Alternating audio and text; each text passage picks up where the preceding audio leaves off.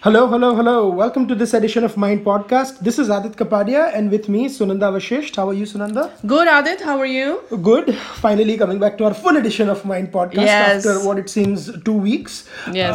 And we are very pleased to have our guest joining in from India, the editor of Organiser, columnist and writer, and as I call him, debate survivor on News TV, Prafulla Ketkar.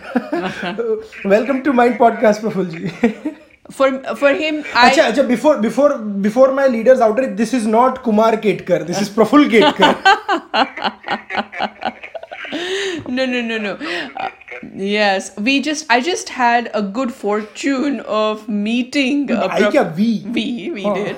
Both of us had a good fortune of meeting Prafull at World Hindu Congress in Chicago, and on the sidelines we had long conversations. So Aadit, for all your introduction or several epithets that you have given to Prafull, I will only give one. He's a thinker, and that's what I like. Absolutely. So welcome to Mind Podcast, Prafull. What are your first thoughts about World Hindu Congress? Because we have to talk about that. I mean, See, for me at personal level, it was like a kind of dream come true. Because I myself, actually grew up reading Swami Vivekananda. In fact, the first prize, I believe you spoke about the debating. The first prize I remember, in my debating and elocution was actually the complete works of Vivekananda. Wow. In my school days. And there actually I started. So visiting Chicago and attending World Hindu Congress at the occasion of 125th anniversary of his famous series of speech. I would not just confine it to one speech, but actually a series of speech. It was a very, a memorable moment. But as the World Hindu Congress is concerned, I would like to say that in true sense, it was a kind of celebration and recontextualizing Swami Vivekananda and his message of universal brotherhood. When there is the idea of very conservative sense of brotherhood limited to one community, one religion, one caste, the whole idea of universal brotherhood that really Hindu civilization cherishes and actually given to the entire world, I believe, it was a celebration of that message in the true sense. So let me stir up some controversy right here and ask you both a question, and which I know what you might say. But so would you consider this as primarily just a cultural event that happened, or would you also attribute that this was a congregation of Hindu civilization, and I use the word Indic civilization, for some cultural or socio-political change as well? Who you want me to go first? Either of you. I can go first. And I specifically said socio-political because there was a lot of controversy over this, whether this was a political conference or not. I personally think that we are going into this huge quagmire if we just put it into one bracket. I think it's a multifaceted conference. I don't understand why there is this controversy. There were 7 tracks, and one of the tracks was political conference. So obviously politics was discussed. No, but was this the only motivation? It was a political conference. I don't know. See, there is one thing that you have to understand. Which facet of life, whether you're talking about social or you're talking about economic or you're talking about historical, is free from politics. No. You're misunderstanding my question. What I'm saying is, was this for Hindus as a cultural identity or Hindus as a political identity? Both, right? Absolutely both. Right. I mean, and I do not see them. The dichotomy. No, I don't see the dichotomy between them. I don't see them different from each other. I think one feeds off each other. I think one strengthens from the other. And I do not think anyone needs to be cagey about it. I do not think anyone needs to which one strengthens from which one. I don't think anyone needs to be cagey about it. I don't think anyone needs to be. This was a peaceful gathering, which I keep stressing on. This was a peaceful gathering of 2,500 Hindus from 60 countries who were talking about identity issues. Now, identity can be political, identity can be social, there can be economic identity, there can be several other things. And one thing I want to point out, right, and now I'm coming to Prafulla after this, is this was not just about problems and issues. There were also lots of solutions that were talked about. Like, I can tell you, like, Sunanda's session was about social media, right? My session was about how digital media, films have changed the online scape. So that's not essentially a problem. That's how have we embraced new ventures, because the existing ventures were not doing justice. Exactly. So and Prafulla's session was talking about the your regular media, like the print media, and that's what I want to talk to him about. The first part is about, again, the social political question that I was asking, and the second part about print and TV media and how is that changing. Okay. So, as far as the first part is concerned, Aadit, I would like to reply in one sentence that, thinking this or that itself is a non-Hindu concept. Absolutely. In binary. So, it was about education, it was about youth, it was about women, it was about economics, it was about larger Hindu identity, civilization, history, and also about politics. Absolutely. So I don't see this or that. It was about larger, Hindu society, not just in India, but all over the world, and what it has to contribute to humanity at large, and that has been, the actual heritage of this civilization, that it has always thought about not just about the humanity, entire universe. So it was a kind of sharing of ideas in the change situation. It was sharing of initiatives that are being taken at various levels, and of course discussing problems. And when you are discussing problems, you will have to discuss about some political solutions also. Right. So there was one article about politics, but when discussing education, of course there will be but was it about just Hindu and Hindutva politics? No. It was the Hindu head, and its possible contribution and solution to the humanity at large. So I see this is a purely Hindu concept of looking at things from a comprehensive way in multiple identities and multiple levels, and it is definitely not. No, and I, because Mohan Bhagwatji's speech, there was a lot of discussion about that. I would want to quote a line from kind of summarizing what Prafulla said from the speech, because he alluded to, and a concept that I relate to personally a lot, a concept of Jainism which talks about Anekantavada, right? One truth in many perspectives. So everybody has their own version of the truth, and what is the point, like, of going to a conference if there are not multiple points of view? If we are all talking in the same voice about the same things, then it's no fun having a discussion. So trust me, there were a lot of debates, there was a lot of arguments, and it was not where people were all agreeing with each other. And this is coming from people who actually attended the conference and participated in debates.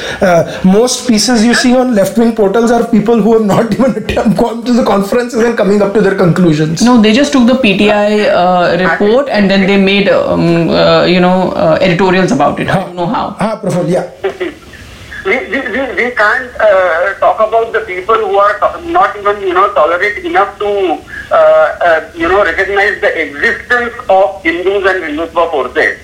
So we should not bother much about them, because they deny even right to exist to others. So if they are talking about any other right, then it is immaterial. But what I would like to highlight is what is the biggest contribution of our civilization to humanity, and what was the real celebration when I think it's from Swami Vivekananda's message. I think that the whole idea of spiritual democracy is our biggest contribution.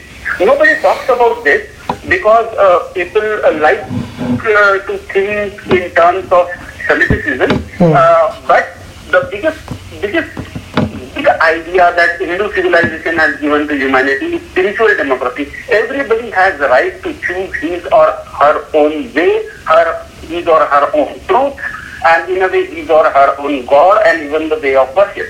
That is the beauty of this, and this is the only civilization that accepts that all ways can be true. So I think that's why this Congress was important, and this happening in Chicago was all the more important. That somehow in the present situation where the entire world is dealing between binaries of this or that, either you are with us or against us, this message was somewhere echoed, and still there was, there were deliberations, discussions, debates, and still there was, this fundamental belief that, okay, the ultimate truth is one. All can lead through their own path, as Sunanda said. They have to learn to work separately, but still in the same direction.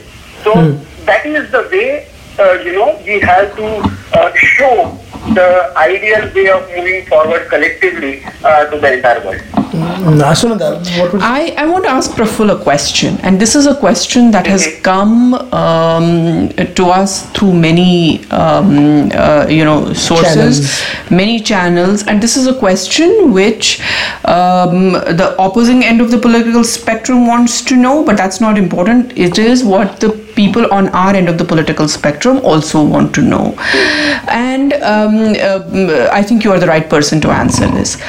Why is, first of all, is Hindutva political awakening of Hindus? If it is, if your answer is yes, then why is Hindutva looked at as a force of hatred or an exclusive ideology? Even if it is political awakening of Hindus, why do people think, why are people worried about it? Why are people thinking that it's an exclusivist notion? See, the primary reason for this is because people like to see Indic or Hindu realities from the Anglo-Saxon prism. And that's why when you say Hindu, Hindutva, whatever word you would like to use, they generally equate it to the theocracy. Now, frankly speaking, either the idea of theocracy or the idea of conversion doesn't exist in entire Hindu civilization. And as I said, this whole idea of celebrating truth through different paths, that is the unique feature, and that's why there is no idea of theocracy. And therefore, you see in the entire Hindutva discourse, there is no mention of Hindu state. There is always the idea of Hindu Rashtra. The national identity or the civilizational heritage that Hindus cherish is Hindu Rashtra. So it is nowhere that it is an idea of exclusion, one. Secondly, when you are talking about whether it is, the resurgence of Hindu identity, yes, and there is nothing wrong in it, because, it is the only existing civilization which has uninterrupted known journey of at least 5,000 years and perhaps more. And it continuously carries that Hindu-ness. The idea of Bharat, the geographical Bharat kept changing, but the Hindu-ness of Hindus, wherever they went, they carried with them. And they always believed in those values, and they responded to the world in the same situation. And that's why perhaps after so many aggressions, so many apprehensions, and so many resistance, Hindu as an idea and Hindu-ness as qualities remain intact. So we should celebrate that. Why not? Absolutely. Very interesting. Well, interesting perspective. And then again, as Prafulla said, there can always be two perspectives about it. There could be variations of this idea as well. Right. I just wanted Prafulla, because he raised a very interesting thing. He said Hindu Rashtra is not Hindu state. Can you just dwell on it for another 30 seconds and tell us what is the difference between Hindu Rashtra and Hindu state? See, it is very simple. In Hindu Rashtra, there were multiple states existing. I will give you 3 examples. Parsis came to the Gujarat coast. And one Raja, one king was, ruling there. Jews came to Mumbai coast. a totally different kind of political setup in terms of state was there. And in a way, Muslims and Christians originally came to Kerala. All of them came at different point of time. All of them were received by different community under different monarch. And still, their responses to all those communities were the same. The first thing they did was they welcomed. Then they saw, they observed, and when they realized that their gods are different, their ways of worship are different, they donated the land, they came out, and they in fact helped them to construct their own places of worship. Now there was no kind of consensus that but this was the value and this was the heritage that we carried forward throughout the ages. How to behave with a guest who is coming to you. So Atithi Devo Bhava was not just a slogan; it was in practice, and it was not dictated by some state. So the state centricism was not there. You see from Latin America to Southeast Asia, wherever external aggression came, one king is out. Either he is thrown out or he changed his way of worship and the entire society changed. The beauty of Hindu Rashtra is it was never state-centric, it was always society-centric.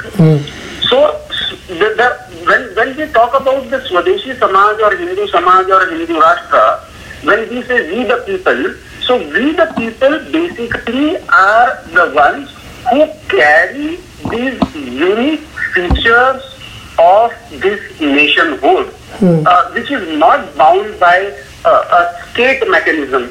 Nation-state mechanism is a very modern idea, evolved in European context, and the theocracy is essentially attached to Islamism and Christianism. So, the moment you say Hindu and Rashtra or Hindutva, they try to apply their ideas of theocratic state to the idea of Hindu Rashtra. And that's why it won't ever if you don't have real understanding of being Hindu. So, I mean, this discussion sums it up, right? This discussion sums it up what happened at the World Hindu Congress also, or how deep, there were discussions. We started from World Hindu Congress to its social political meaning, and now we are debating about India as a civilizational state. So that just tells you that how different were the topics discussed on that. But before we end this segment, I wanted to mention that Prafulla is working on this wonderful cover story at the Organiser of that. So when can our listeners or readers, Mindmakers readers, expect to read that story? Tomorrow? Oh, tomorrow! Wow. So he has worked on it. Let's put it that way. So this is perfect then. That if you liked what the discussion was, you can probably read it in the longer format on the story. So excellent. So now this was the part one was about the World Hindu Congress. Part two, Prafulla will still be with us. We'll talk about the current news and discussions of the day. So stay tuned. Yeah, so from the good times, let's talk about the king of bad times. Mr. Mallya is in London. Yes. And that seems to be the capital for a lot of folks. Economic offenders and jihadis and Khalistanis, and then they wonder why is London called Londistan. I'm not going there. Yeah. That's why I always say that it has become a world capital for refuge, not refugees. Want to run away from. So when they were talking about accepting real refugees, I'm like, probably they should think about accepting real refugees because they already accept the very rich refugees who flee their countries. But anyway, Mallya dropped he thought it was a bomb, but it wasn't, that he had spoken to Finance Minister, Mr. Arun Jaitley, and given him offered him some kind of a deal before he fled.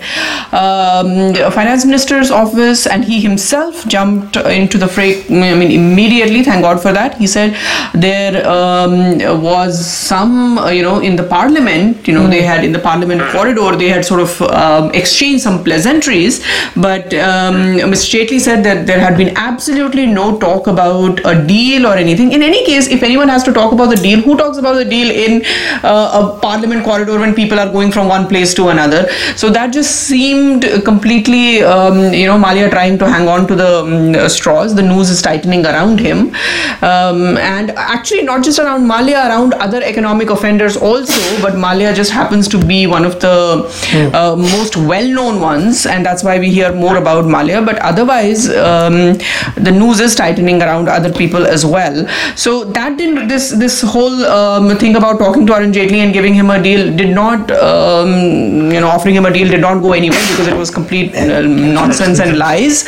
And now it seems that the charge sheet is going to be filed on him pretty soon. This is about the extradition. India is wanting to extradite Mallya, and that's where the whole story is right now.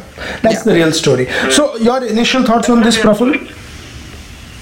See, it looks like a last resort for the criminal who is inching towards the fate he has to actually face. Because and this is not just about Mallya. This is is proving to be a classic case where the hangover of earlier establishments, their flaws with the entire banking system. We have seen what the previous RBI governor also said about the whole NPA policy and all those things. So it is going to have a huge impact. See, ultimately, Prime Minister Modi and his persona and everything, but ultimately, even the mandate of the people to this government was to tighten the noose on these economic offenders, corrupts, and all those things. Of course, the course of law takes its own time, but that what it shows is, India is pursuing the matter, and it is not leaving, in between. And all corners he is being trapped, and now that's why he is trying to use all these things, and the flip-flops clearly show that. So it's basically the you can say last act of desperation in this matter, because before the economic news sort of tightens, okay, let's throw everything, let's see if something sticks. Yeah.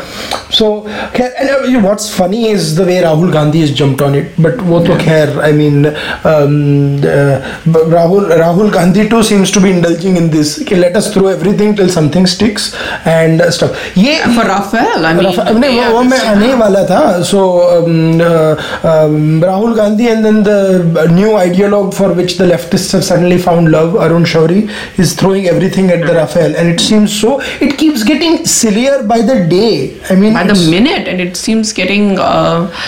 The only scam in Rafael is that there is no scam there. There isn't. Yeah. And what is, I think, okay, and this is something that probably I think maybe this is where the government misses a press secretary. Yeah. A press secretary can every day, respond to this gibberish that they do. I don't even think the defense minister needs to keep responding to all this. Well, in this Rafael case, finance minister has responded, defense minister has responded. एक दो बार होता है ना Sunanda. You respond here, you respond on the floor of the house. आप कितना और बोलोगे? That's why you need a press secretary who day to day comes and rebuts this nonsense. Yeah, every day. You can't have the defense minister of the country coming every day. Go ahead. Aadit, the present fact is, this has become. Please see, this is a typical Maoist tactics that you change the goalposts and you use all mediums to change those goalposts. And in such scenario, what is happening now? At one point, social media was effectively used by Prime Minister Modi himself and BJP and the present government as an effective tool to communicate with the masses. Now the same tool is, is being used by the forces that is opposing the present government.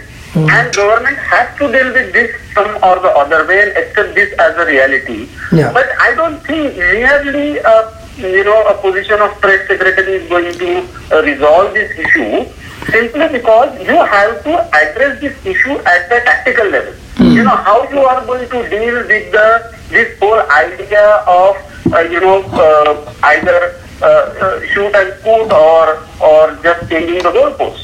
No, so I'll tell you, I'll kind of explain what I was referring to. So for people like allegations like Prashant Bhushan, Arun Shourie, Yashwant Sinha, the nonsense they give, for that a response by press secretary should be good enough. Now, if Rahul Gandhi makes this a political issue, then have a political strategy for it. So, but I'm saying just simply this day-to-day issues that there are happening by these, folks. For that, I think just a press secretary, because उससे ज़्यादा उनको attention भी मत दो. That's my limited point. Just nothing. But yeah, I agree with you that there has to be a tactical strategy to it, and this will only increase in the months to come. I mean, you are less than a year away from general elections. I completely agree with Prafull when he says. I think even government is well aware of this, and even party, BJP as a party must be, well aware of this. Yeah, but I completely agree with you that this is a Maoist tactics. They never let up. They keeps repeating the same lies day in and day out, hoping that something will stick. This is a pure Maoist technique. Something will stick. We'll keep firing. So that's the way it is. Sunanda, yes. Did you notice one thing? Day before yesterday, this. One interview came up of one Pahad Singh. Yes. He is a Maoist, surrender Maoist.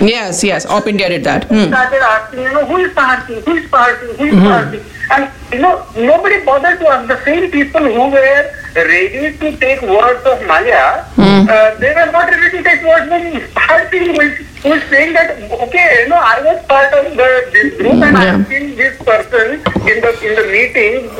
And I believe he talked about Arun Ferreira. Yeah, he did. Yeah.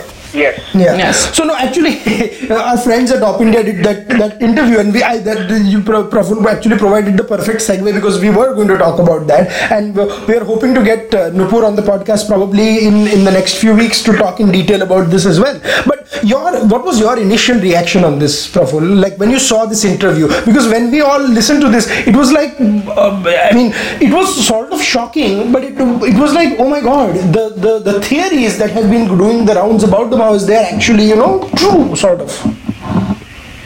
No, it is for me. It is not at all shocking, frankly speaking, because I have a firm conviction on the basis of observation, reading, and the dealings of these groups. If you see the journey right from 1960s, or for that matter, even 1940s, of these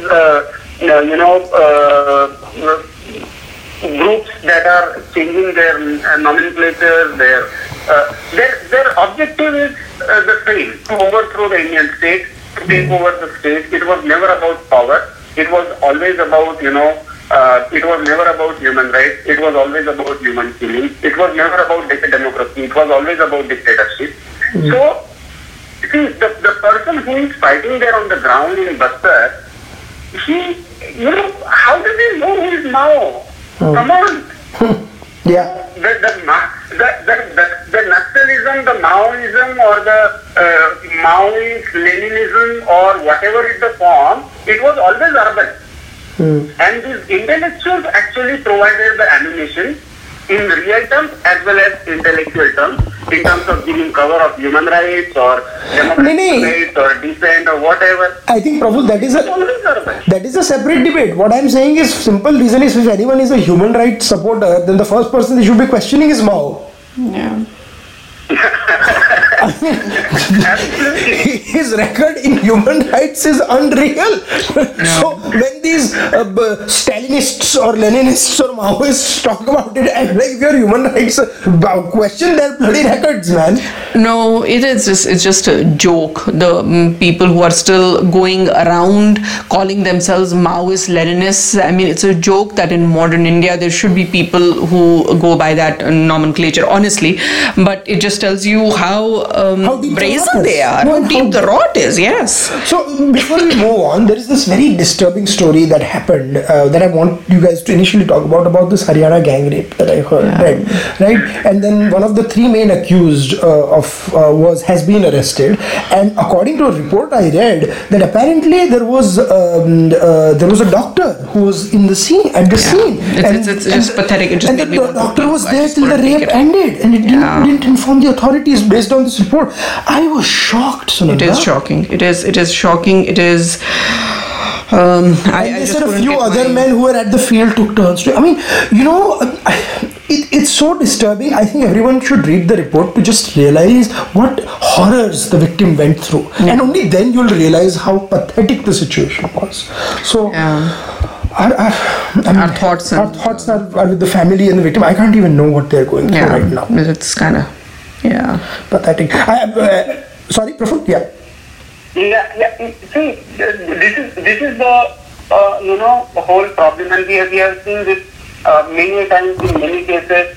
That unfortunately, what has started happening in last few years, precisely post 2014, is that either victims or the accused, they are being treated on the basis of their religious or caste identities, dealing with the crime as crime. We have got into the politicization of everything, and I think that is giving cover to these people. You must have seen the kind of debate that took place when this whole bill about capital punishment for the rapist came. Yes. Suddenly people came again about human rights, and anti-capital punishment.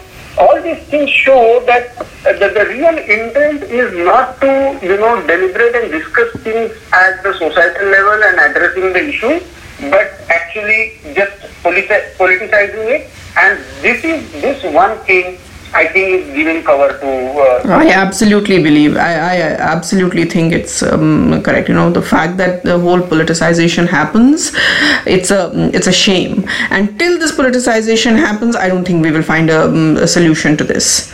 It's as simple as that. But at societal level and everything, we just need to keep working on this. Absolutely.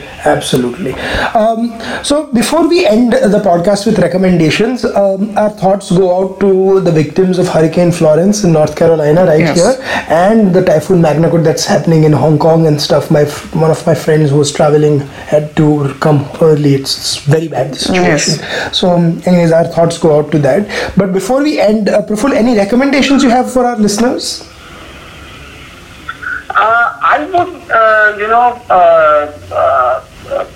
recommend them to, before talking anything about Hindu or Hindutva or, anything, go to the original source, go to the, don't rely on the Western sources. And one of the books, that I would recommend, I'm trying to get it in English in coming months, but it is originally written in 70s in Hindi by one of the stalwarts of RSS, Vijay Mallya.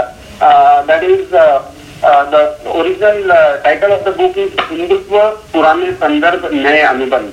The old context and the new text perhaps. So, this is the, kind of, and it is purely based on original references from Hindu civilization, original examples, citations. So I think these are the things we should go for before making our opinion about any thought or any philosophy. And who is the author? M.G. Vaidya. M.G. Vaidya. Okay. M.G. Vaidya. Yeah. Sunanda, your recommendation? I just want to wish all our listeners a very happy Ganesh Chaturthi. Yes. Ganesh Chaturthi, this is the season we bring Ganesha home. So, a very happy Ganesh Chaturthi to everyone. What we do in our homes is we listen to a lot of Ganpati bhajans and Ganpati stutis this week. So, there is one, by Pandit Jasraj, Ganpati Stuti, that I often listen to. And I would just recommend that this week. And I heard a very interesting thing about Ganesh this weekend. How we call him remover of obstacles. So the Council General of India at a conference recently, he said Ganesha is god of free enterprise. And so I was wondering, how is he god of free enterprise? And then I realized because he removes all obstacles. So I thought that was a very interesting analogy. Yes, Ganesha must also be, Ganesha is free market god. But anyway, happy Ganesh Chaturthi to everyone. Absolutely, happy Ganesh Chaturthi. Yes, that's my recommendation. So my recommendation this week is, something happened this week. So the day the Ganesh Chaturthi for us Jains happens to be Samvatsari as well. And on that day, we do this 2 or 3 hour prayer ritual. We call it what you all call Pratikaman. In that, you actually talk about the things that you may have erred on, aapne karm kahan kiye hai in throughout the year, and then you ask for forgiveness for each and everything. And after this, the manifestation of all of this is in this one saying that we tell each other called Michhami Dukhdam, which means, and then bottom line is, what the अर्थ उसका ये है कि unknowingly or knowingly whatever wrongs I may have committed against you, I beg your forgiveness for it, which I think is one of the most beautiful concepts and I think one of the best gifts that Jainism could give.